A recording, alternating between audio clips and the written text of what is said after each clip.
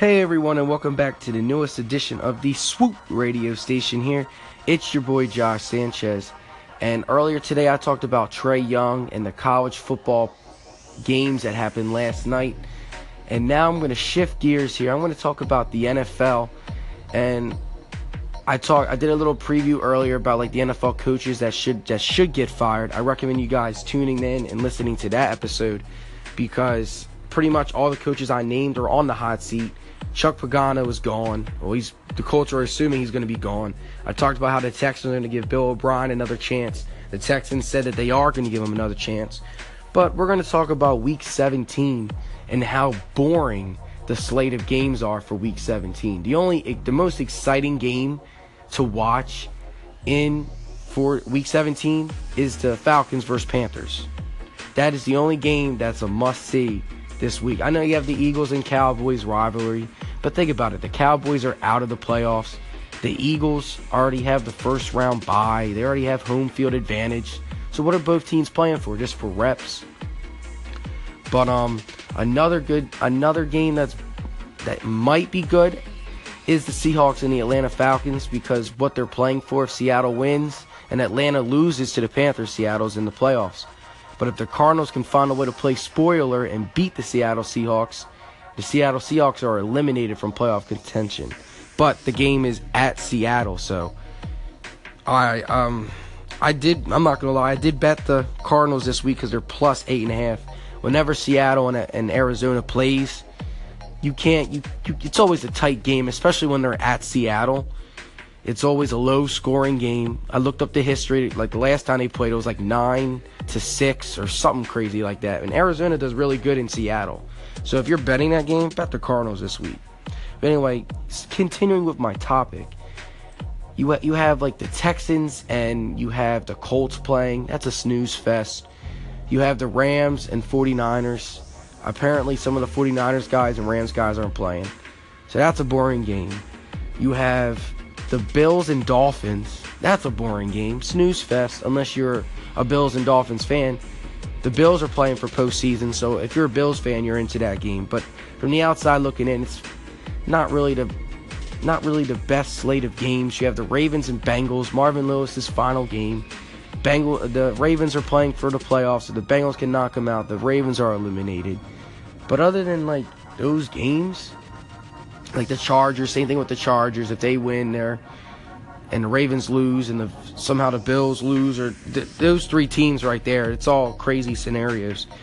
But for the most part, the slate of games, not exciting at all. But, I mean, it's Week 17. We're getting ready for the playoffs. I can't wait for the final seeds to be slated because I'm going to have my playoff predictions. I'm still a believer in the Eagles. I think even though with Nick Foles and his struggles, he could still get the job done. But it just depends on who the Eagles play and who gets in the playoff. Because the Saints are a scary team. The Falcons have the potential to be, but they're not the strongest on offensive. They're not the strongest offensively as they were last year. They struggle a lot with their inconsistency.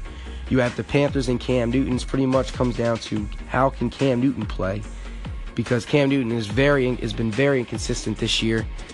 And then you have the Seahawks with Russell Wilson. You can't bet any game against Russell Wilson. He is an absolute beast. He can run outside the pocket and lead a team to a victory. You have the LA Rams and their young up-and-coming team, but the downside with them is they're just so young. We don't really know what to expect from them. They have an amazing coach and an amazing running back who should be the MVP this year in Todd Gurley. I'm just talking about the NFC. If I had more time, I'll talk about the AFC. But again, follow Swoop Radio at SANN_CHEZZ. That's SANN_CHEZZ on Instagram. I hope you guys have a great holiday. I hope you guys bet this week, watch the games, and who knows, some of the games might turn out to be good. But on paper, it looks like it's going to be a boring week. But again, have a great holiday. Call into the station if you agree or disagree with anything. But this is Josh signing off. Swoop! Hey everyone, and welcome back to the newest edition of the Swoop radio station here. It's your boy Josh Sanchez. And earlier today I went from college basketball to college football, back to the NFL Week 17 and how weak the games are going to be. But I'm going to stick with the NFL here. I'm going to talk about I'm going to give a little playoffs preview for each team that is in the playoffs. I know I have like less than 5 minutes to get started, so let's get started. I have my clock ready. So, starting with the AFC, I'm going to talk about the New England Patriots. They got home field advantage.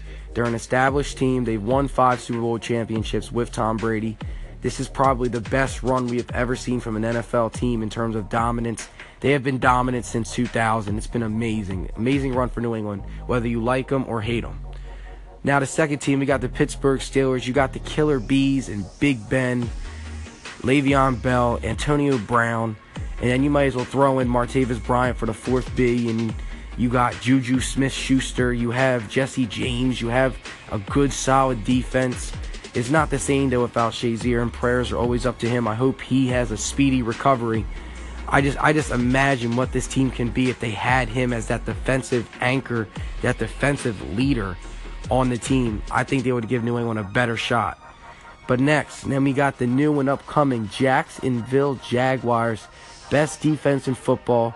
Calais Campbell should be the defensive player of the year this year. He is the leader. He is the heart and soul of the Jaguars defense. He is the reason why Jalen Ramsey and Boye are so dominant in the secondary, because he just gives quarterbacks less time to throw the ball and makes them panic.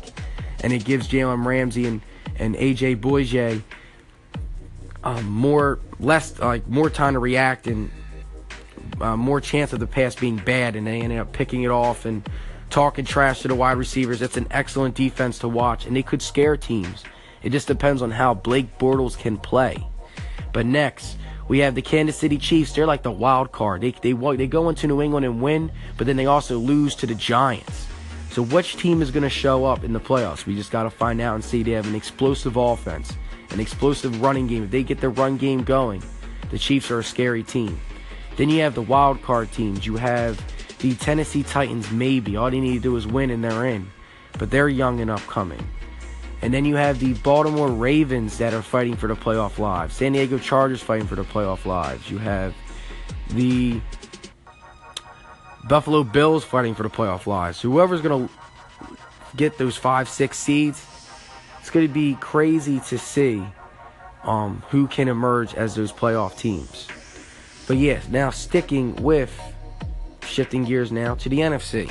You have the Eagles flying high, looking good, but then their franchise quarterback and MVP winner, if he would have played the rest of the season, Carson Wentz would have won MVP. He's still leading the NFL in touchdowns, and he's missed 2 games.